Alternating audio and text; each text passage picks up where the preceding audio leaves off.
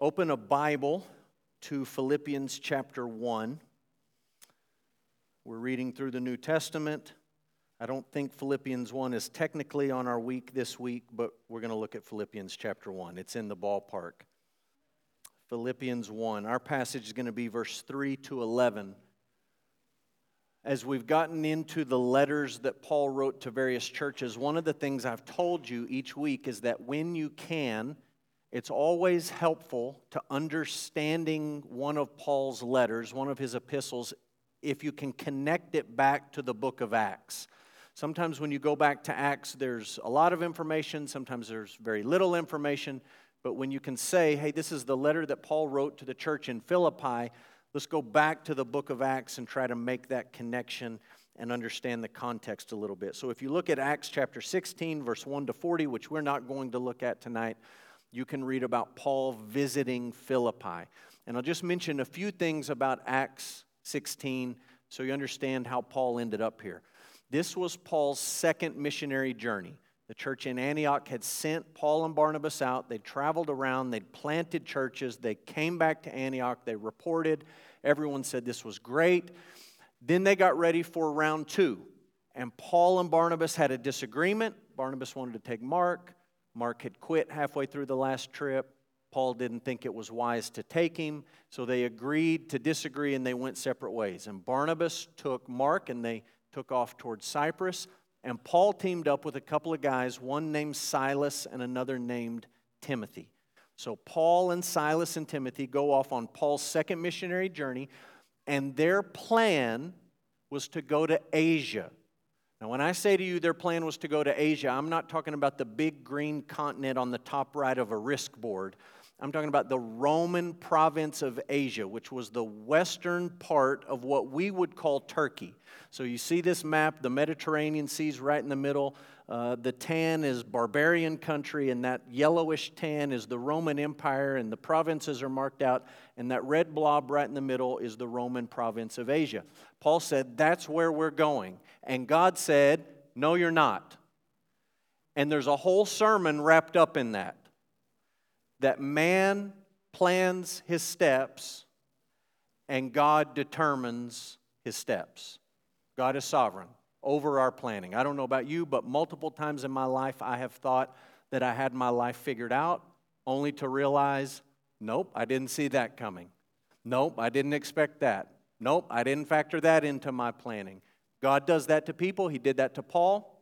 And rather than going to Asia, the Roman province of Asia, God sent Paul to the Roman province of Macedonia, which was across the Aegean Sea. And I know you can't see the borders and all of that really clearly, but I'm just making the point that Paul thought he was going to do one thing, and God said, no, that's not what you're going to do. He forbid Paul from going to that place, and he sent him very clearly and very dramatically to Macedonia. So he ends up in Macedonia.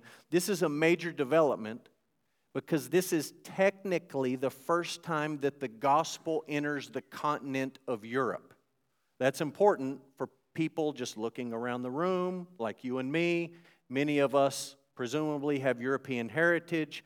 The gospel came to our forefathers way, way, way back when, in part because this was the first time the gospel entered this continent. So the gospel is now in Europe. Paul ends up in Philippi.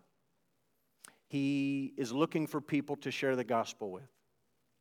He finds a woman named Lydia, businesswoman, and he shares the gospel with her at a prayer meeting, and the Lord opens her heart to pay attention to what Paul had to say. And Lydia and all of her household, presumably she was a woman of some means, were baptized. Then Paul had an encounter with a young girl who was demon-possessed and whose owners were using her to predict the future and to make profit. And it's a strange story that we're not going to untangle tonight, but Paul delivered her from the demonic oppression. We don't know what happened to her, but presumably her owners now had no use for her. They couldn't make money off of her the way they had been making money off of her. And the story really sort of implies that she might have ended up as part of this new church in Philippi. Paul ends up in jail because the owners of the girl are upset. and he's with Silas, and they're singing in the middle of the night, and they've been beaten, and they've been abused, and they've been mistreated. The laws have been broken and not upheld. And the jailer's listening to all of this, and in a very dramatic salvation experience, the jailer comes to faith in the Lord Jesus Christ, and he and all his household are baptized. And that's the nucleus of the church in Philippi. A businesswoman who got saved at a prayer meeting, presumably a slave girl who had been demon-possessed, and the jailer and his family come together and they form this church in Philippi. Paul really didn't stay long in Philippi. He moved on to Thessalonica, then to Athens, and then several other places. However, there's good reason to think that the church in Philippi was Paul's favorite church. Now, I know that when you were in grade school and you came to the end of the school year, all of your teachers said to you, "You're my favorite class ever. You're the best." And I don't know, maybe Paul said the same thing every time he left town. Maybe he said, "You're my favorite church. You're the best church I've ever started." But when you look at the letters that Paul wrote to churches, it certainly seems like this was a special church to him.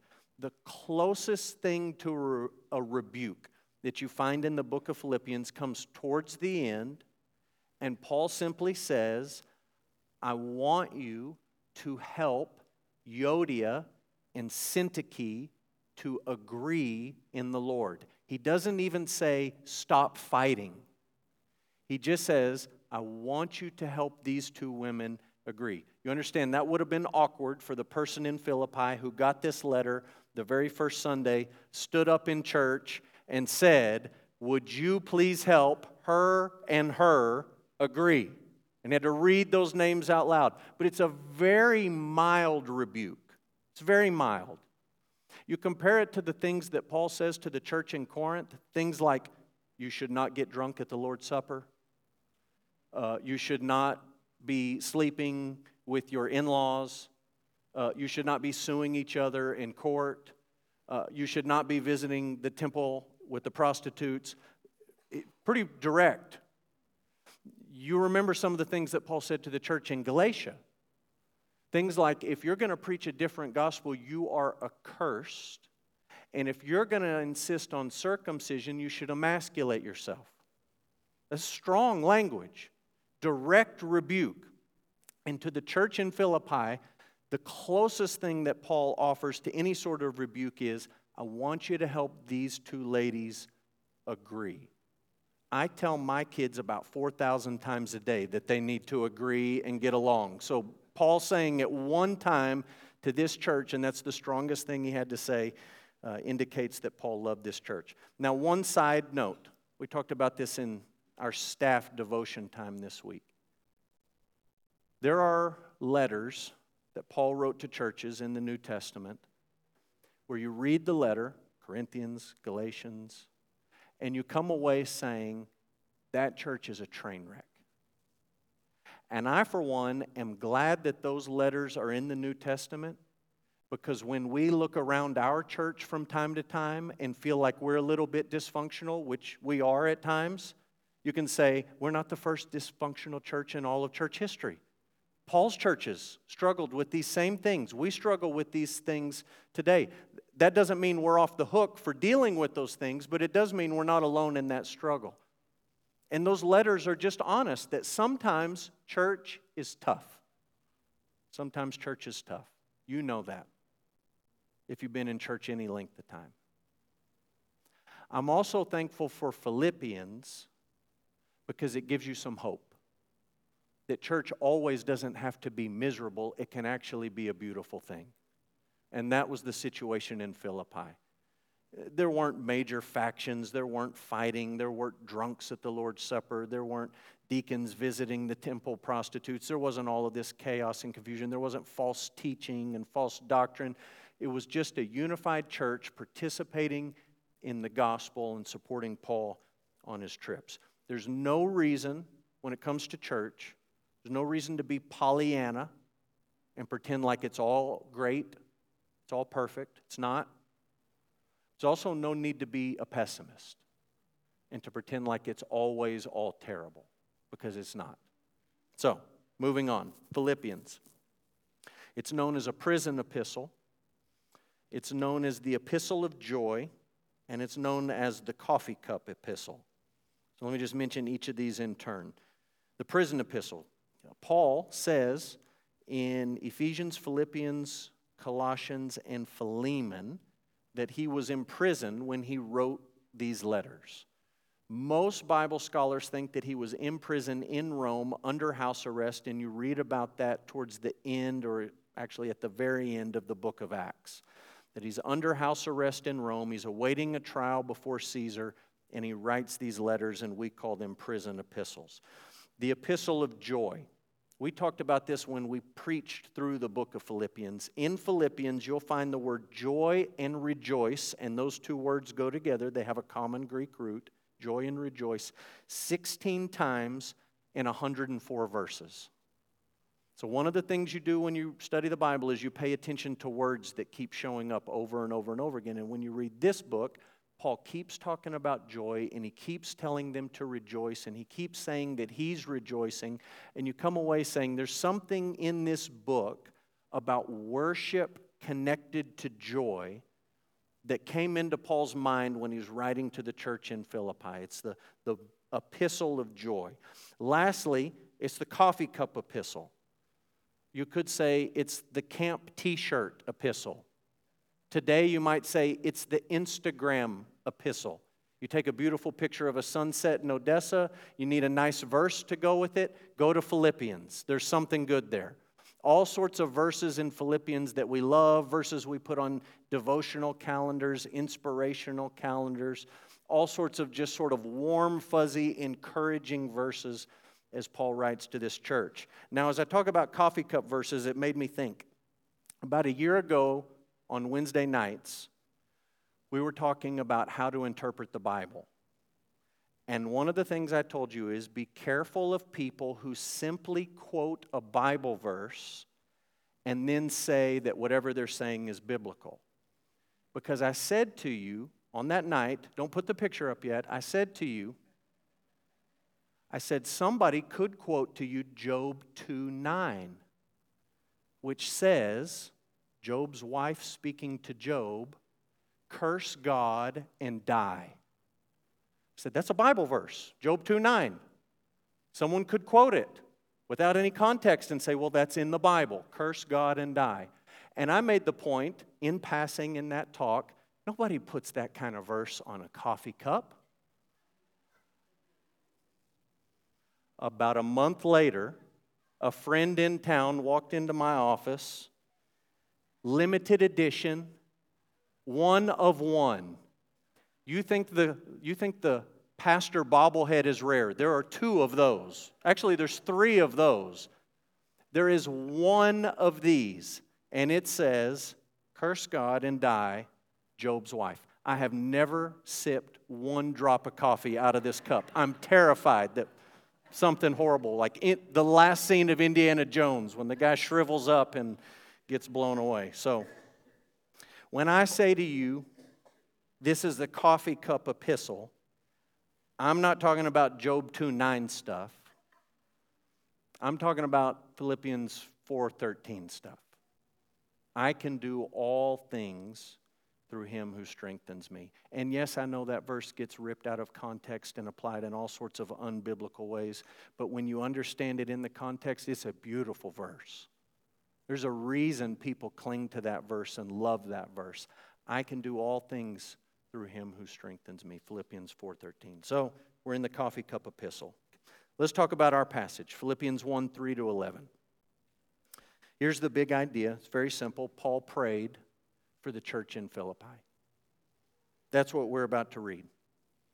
Paul's prayer for his friends in Philippi. My hope, as we read this prayer and talk about it tonight, is that 2 things happen.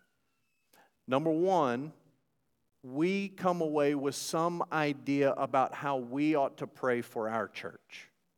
By the way, I hope you pray for your church. I hope that your prayer life includes Emmanuel Baptist Church and the people who are here, the staff who are here, the elders who are here, your Sunday school class, the ministries of this church, people who are older than you at our church, people who are younger than you at our church. I hope that you pray for our church. What should you be praying for? Well, we're going to get some ideas in this prayer. Some Holy Spirit-inspired prayer that Paul prayed for this church that maybe we ought to pray for our church. Secondly, I would come away with some understanding of what it is that God wants to do in our church and through our church. Because again, this is not just Paul praying, it's Paul writing this book under the inspiration of the Holy Spirit, being carried along by the Holy Spirit of God, writing this book and praying for this church. It gives us insight into what God wants from His church. So, take your copy of the Scriptures, Philippians 1, beginning in verse 3. I thank my God in all my remembrance of you, always in every prayer of mine, for you all, making my prayer with joy because of your partnership in the gospel from the first day until now. And I am sure of this, that he who began a good work in you will bring it to completion at the day of Jesus Christ.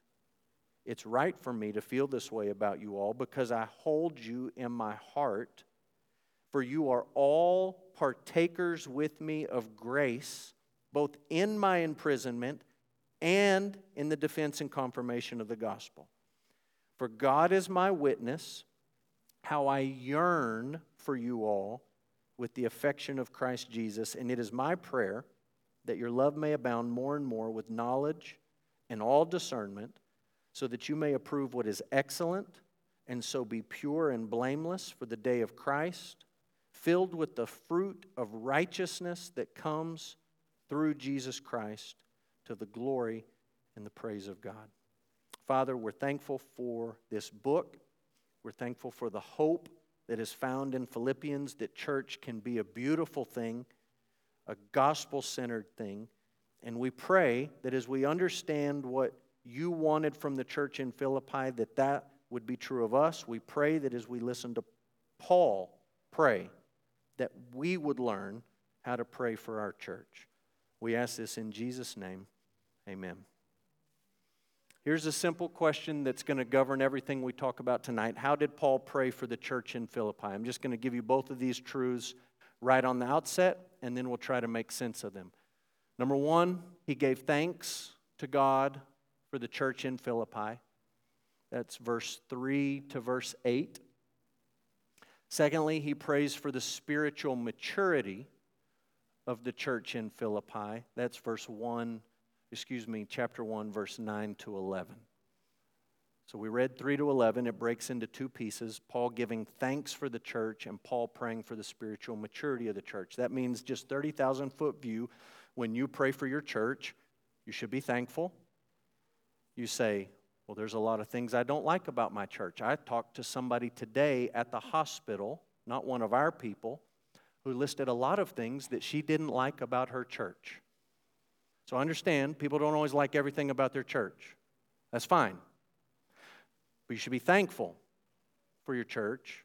We read from Ephesians 5, we should give thanks in all things to God. So we should be thankful for our church.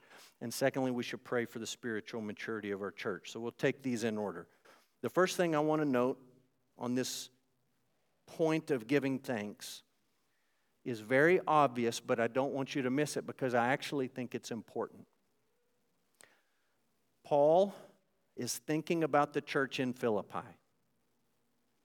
And in his heart, he begins to feel thankful for them.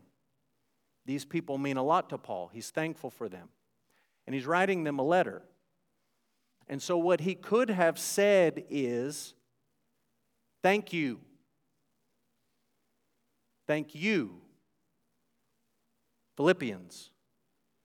Thank you, the church in Philippi. That would have been an appropriate thing to do, but what he's actually doing in this part of the book, in this opening section, is he is thanking God for them.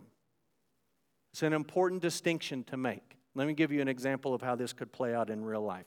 Hypothetically, Let's imagine that on a Wednesday night I stood up at the front of this room and complained to you about the misery of Peter Pan peanut butter. Just complete hypothetical, okay? Are you imagining this? Imagine that some of you, out of your kindness, while you were at the store, thought of me in my distress, which some of you did. Some of you called me from aisle 12 and said, hey, they have peanut butter right here. Do you want some?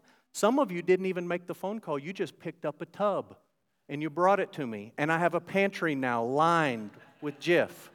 Okay? So hypothetically, I complain about the peanut butter. Hypothetically, you bring me manna from heaven, Jif peanut butter, and you hand it to me and you say, we love you. You're the best pastor ever. We don't want you to eat that Peter Pan imitation knockoff stuff. We want you to have this. And imagine that I take the jar of Jif and I say, thank you, God, for the peanut butter. And then I just walk off. You might think, well, he's a typical pastor. He's overly spiritual about peanut butter, and he's not a very thankful person. God didn't buy the peanut butter. I bought the peanut butter. I have the credit card receipt to show for it. I'm not sure why you thanked God for that. I'm the one who gave it to you. Do you see the difference? Paul is thankful for these people, but he doesn't just come out and say, thank you. He actually looks to heaven and he says, I am thankful to God for you. That plays out in the entirety of this book, and it's an important distinction that we need to make. Here's how we understand what Paul's doing here. Number one, Paul understood that he had a supernatural fellowship in the gospel with the Philippians. They weren't just friends. They weren't just buddies. In Paul's mind, they had a supernatural fellowship rooted in the gospel that God created. Look at verse 5 in Philippians 1. Paul says that there is a partnership in the gospel. So circle the word partnership if you like to make notes. Draw a line down to verse 7 where he says, you are partakers with me of grace in my imprisonment and the defense and confirmation of what? The gospel. Now, in English, that looks like two distinct words, partnership and partakers. But do you know what the Greek root of both of those words is? It's koinonia. It's the word that we usually translate fellowship. It's the word that usually in Baptist life means potluck. We have a fellowship hall. What do we do down there? Well, we eat hamburgers sometimes. In a couple of weeks, we're going to eat fajitas. Sometimes we eat ice cream. Thanksgiving's coming, we're going to eat turkey. We do a lot of eating in that room. What Baptists do, we have potluck. We eat together. We say it's a fellowship. It's in the fellowship hall. That's fine. We don't need to rename the room, but you need to understand, and I need to understand, that fellowship in the Bible does not mean, in the message, potluck. In the ancient world, if you went into business with another person, you invested your life savings in a new business with another person, you had fellowship with that person. You were all in, invested. In the ancient world, if you went off to fight in a war, you had fellowship with the men who you fought alongside. That's why soldiers come back from war and they say, those men are my brothers. Something special happens when they share a mission. Business partners sharing a mission. Soldiers sharing a mission. It's why J.R.R. Tolkien, when he sat down to write the Lord of the Rings trilogy, titled the first book, The Fellowship of the Ring. That does not mean the potluck of the ring. You had some elves, they brought cake. You had the dwarves, they brought meatballs. You had the humans, they brought chicken strips. No, they had a mission. It was life and death. The fate of the world depended on the mission. They were in fellowship together. And Paul understands that this church is united with him in fellowship. They share a mission together. I cannot tell you how important it is that you understand this truth as you think about your role as a church member. We think Paul is the one who had a mission. He went all over the place preaching and planting churches. Paul was a man on a mission. We think today, our missionaries, God bless them, they have a mission. Maybe you think, my pastor has been called by God. He lives his life on a mission. Or maybe you think that about our staff, or you think that about our Sunday school teachers, people in positions of leadership. But what Paul is saying to the entirety of this church, and if you look up in verse 1, he's talking to the saints, the overseers, and the deacons. That's the church members, the pastors, and the deacons. The whole church. And he says, you are in fellowship with me in the gospel. I'm the one traveling the world, but you're the one supporting me. And both of those things are important. You can't have everyone travel the world.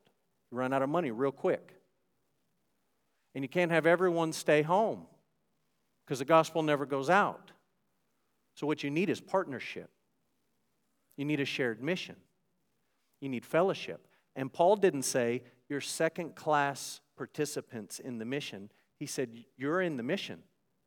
You're partakers with me. You have a partnership with me. You have a fellowship with me, and that fellowship is rooted in the gospel. Notice what he says in verse 7. This fellowship is a strong thing. Verse 7, I hold you in my heart. Sounds like Hallmark, doesn't it? I hold you in my heart. When's the last time you said that to somebody? I hold you in my heart. Notice what he says in verse 8. God is my witness, how I yearn for you all. Paul wasn't from the South. You all. I yearn for y'all with the affection of Christ Jesus. When is the last time you told somebody that you yearned for them? I tried to think about that this week. I thought about kids that are off at their first semester of college right now, been there a few weeks. Thought about moms and dads who dropped them off at the dorm, set them up in their room, then they had to get in the car, drive home. Mom makes it to the end of the block and she's boo-hooing, crying. Dad's got white knuckles on the steering wheel, shaking, trying not to cry. And they're both thinking, I miss them. I just want to be with them. I left them 5 minutes ago. All my life, I couldn't wait for this day. Now it's come, and the only thing I want is I want to be with them. Why? It's because they have invested the last 18 years of their life in those young people. They love them. I yearn for you. Made me think about spouses that I've known through the years. People who are members of my church who were older and who had been married a long time and who had lost a spouse, a husband or a wife. You don't get over that. You just find yourself saying, I just want to be with them. I just miss them. I just wish they could sit in this room with me and be with me. There's a yearning to be with that person. Why? It's because you spent decades investing in that relationship. Parents spend 18 years investing in their children. Spouses spend decades investing in each other. It made me think of some of our people who have taken numerous trips to Kenya, who when they don't get to go to Kenya for a while, say, man, I really want to go. I want to go. I want to be there.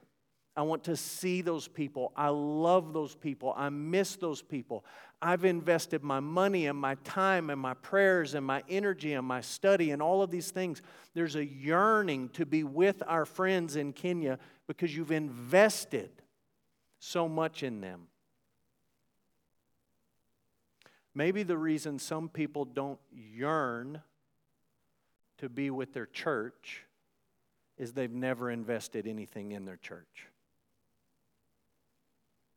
Maybe they've gone for a long time, but they've only taken from their church.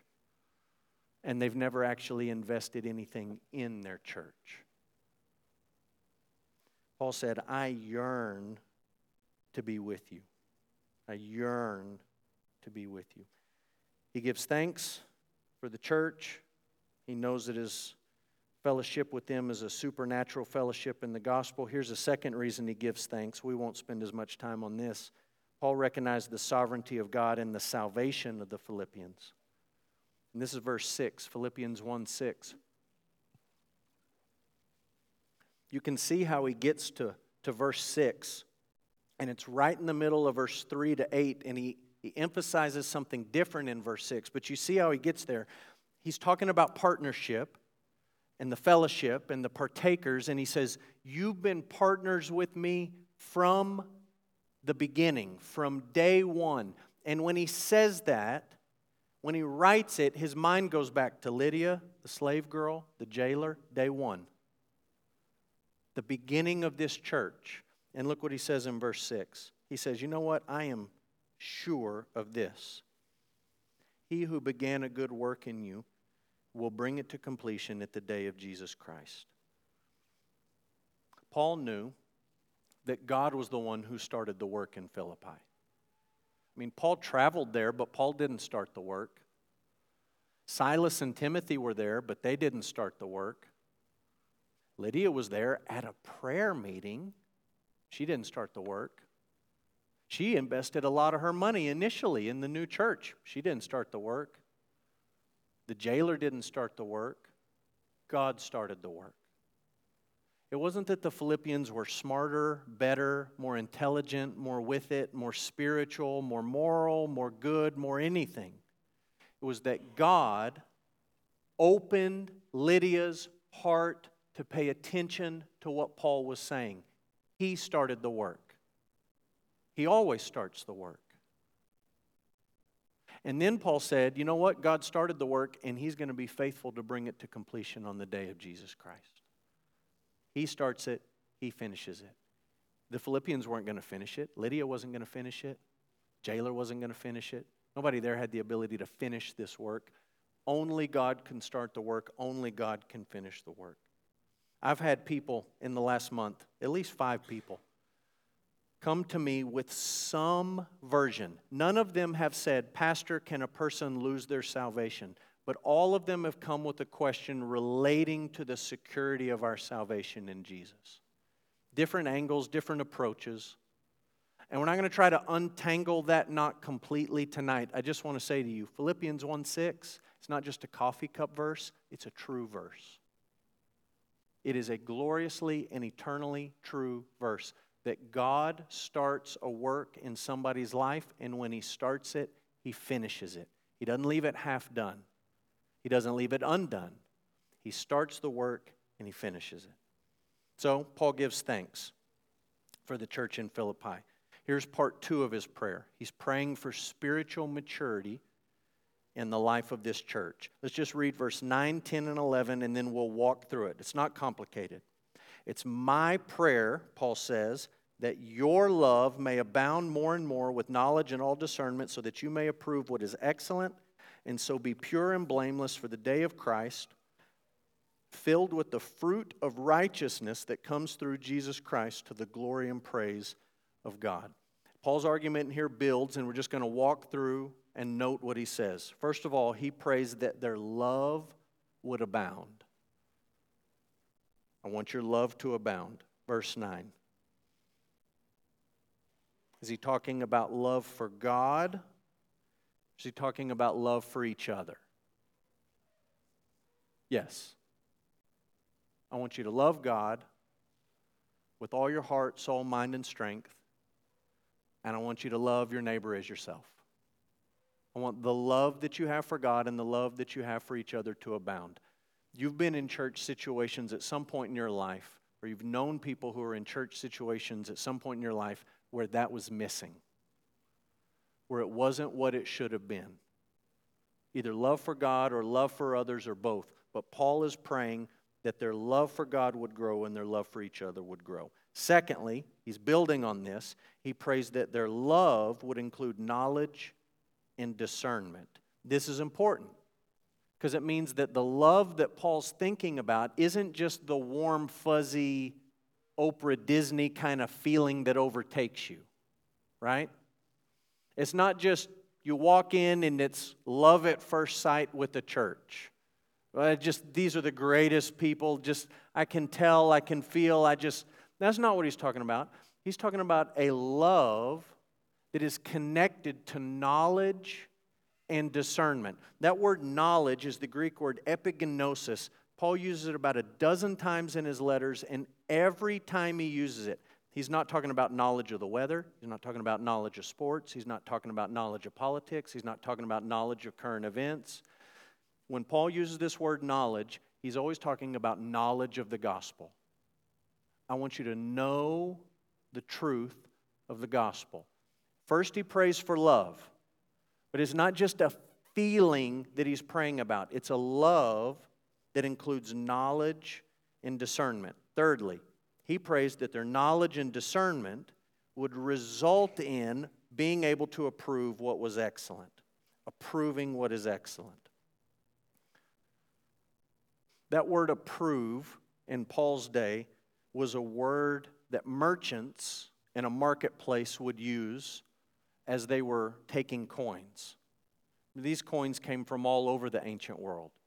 There was no U.S. mint that certified the genuineness of these coins. People showed up with coins from all over the place. And a merchant would have to approve if it was real or not real. And what Paul's saying is, I want your love to grow, and your love is governed by knowledge and discernment. And when you piece all that together, you should be able to approve what is real and what is not real in terms of spirituality. I think this is a problem in a lot of churches. I think there's a lot of churches where people pursue knowledge and they think they have discernment, and I'm going to tell you what that really means to people. People say, we want to grow in knowledge, we want to grow in discernment. We need deep Bible study. Deep Bible study. Not shallow, not surface. Deep Bible study. And this is what they mean by deep Bible study. They want to focus on the most obscure passages of the Bible and ignore all the clear, plain passages. And they want to connect the dots with words from this book to that book and make all sorts of wild, like you ever seen a serial killer movie where they got the ropes up on the billboard and all this stuff? Like you can see that going on in someone's mind. This reminds me of this. Oh wait, and this, I think this connects here. This word's over here. They make all sorts of crazy connections. They focus on hunches. I have a hunch about this. I have a feeling about this verse. They talk about speculative theories. All sorts of just silly stuff. And you know what? Some of these people can quote Bible verses, and they can throw out some biblical ideas at you, and they can stump you every now and then. But there is no overarching ability to approve what is real and what is genuine. And they just get enthralled with any hot new idea that comes along. It sounds great to me, never heard of it, love it. There's no ability to approve what's real and what's not real. So Paul says, I want your love to abound. It needs knowledge, it needs discernment. When you put all that together, you can approve what's excellent. Fourthly, when you can approve what's excellent, you're pure and blameless. Again, this is missing in a lot of American churches. The idea that Christian people are called to live lives of purity. The idea that Christian people are called to pursue blamelessness in their walk with the Lord.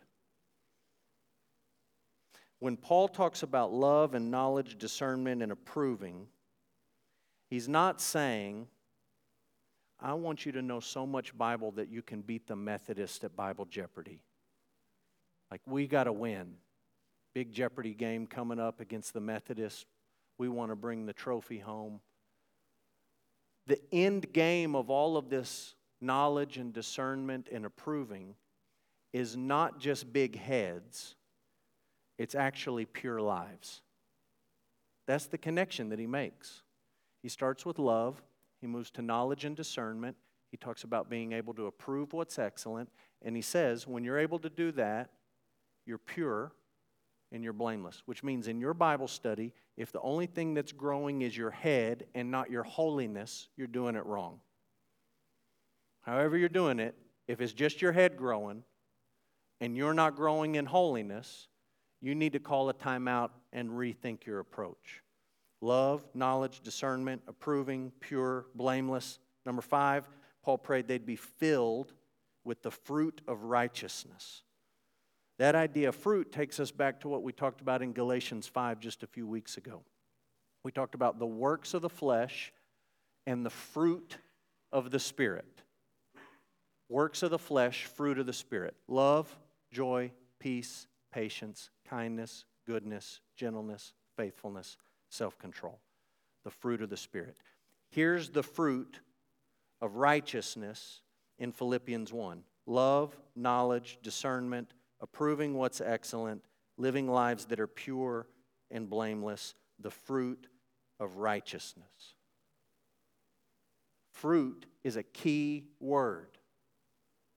We don't do these things and pursue these things so that God will love us and possibly save us. That's not what fruit is. Fruit is the result of life. God has loved us. God has started a work in us. God will bring that work to completion on the day of Jesus Christ. And the result in our lives is fruit. Not that we get the credit for, but that God gets the credit for. Let me tell you a story that helps you understand what Paul's trying to say here. How many of you have seen the old movie Lawrence of Arabia? Anybody see this movie in the theater when it first came out? Anybody want to admit to that? Maybe, maybe not. A few. It's a movie about Colonel T.W. Lawrence. He's a British military officer in what we would call the Middle East in World War I. And the movie just details his life. He's a fascinating character. When he was older, he took a group of his Arab friends to Paris. These men had never left their relatively primitive upbringing and lifestyle. And Lawrence takes these guys to Paris. And they're just blown away by the city and the size of it and the beauty of it and the technology of it. And the one thing these Arab guys from the desert couldn't get their mind around, you know what it was? Running water. I mean, if you come from the desert and you've never seen running water and somebody checks you into a hotel and all you have to do is turn the knob and water starts coming out, that's a pretty good deal. I mean, these guys were took with the water. They were amazed at this technology. They loved it so much that when it was time to go home, they tried to rip the faucets out of the wall because they thought, water comes out of this. I need one of these in the desert. How great would that be? Carry it around, turn the knob, water.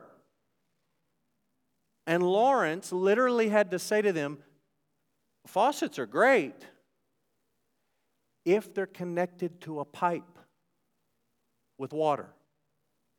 They got to be connected to the water. They got to be connected to the source. Otherwise, there's nothing there. That's the idea of fruit.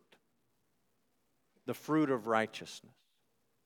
The fruit of righteousness is not something that you can just manufacture on your own so that God will end up loving you and being impressed with you. The fruit of righteousness is something that only grows in your life when you are connected to Jesus by faith. You've got to be connected to the source of life. That's what Paul's talking about when he talks about the fruit of righteousness. He wraps it all up at the end of verse 11. He's praying for maturity. He ends it with a prayer for God's glory. Paul prayed that their maturity in all of these areas, love, knowledge, discernment, approving, pure, blameless, fruit of righteousness, he prayed that their maturity would result in the glory and the praise of God. the ending application I have for you tonight is nothing earth-shattering or revolutionary. I just want you to take 1 minute to reflect and to say, when I pray for my church, does it sound anything like this? I mean, is it even in the ballpark? And I'm not saying to you this is the only way that you can pray for your church, but if this is how Paul prayed for the church in Philippi, probably something we can learn for how we pray for our church, probably something we can learn about what God wants to see grow in the life of us as individuals, in the lives of our families, in the life of this congregation. As you pray for your church, is it marked by thanksgiving? Is it marked by a prayer for spiritual maturity? I think we'll end, and we'll just read this passage again, and we'll read it as part of our prayer. I thank my God in all my remembrance of you, always in every prayer of mine, for you all, making my prayer with joy because of your partnership in the gospel from the first day until now. And I am sure of this, that he who began a good work in you will bring it to completion at the day of Jesus Christ. It's right for me to feel this way about you all because I hold you in my heart. For you are all partakers with me of grace, both in my imprisonment and in the defense and confirmation of the gospel. For God is my witness, how I yearn for you with all the affection of Christ Jesus. And it is my prayer that your love may abound more and more with knowledge and all discernment, so that you may approve what is excellent, and so be pure and blameless for the day of Christ, filled with the fruit of righteousness that comes through Jesus Christ to the glory and praise of God. Father, we pray tonight that you would teach us to pray. As we think about our church and as we pray for our church, Lord, teach us to be thankful. Give us a heart to pray for the spiritual maturity of the people that we love so much here at Emmanuel. Father, I thank you for those who have come out tonight to sing and to pray and to hear from your word. And as always, we pray that your word would shape us, that your word would be the authority over us, that changes us, convicts us, encourages us, strengthens us. Father, as we get ready to leave tonight, we're just mindful of the love that you have for us. We're thankful that you have started a good work in us, and we're confident that you will bring it to completion on the day of Jesus Christ. We pray in Jesus' name. Amen.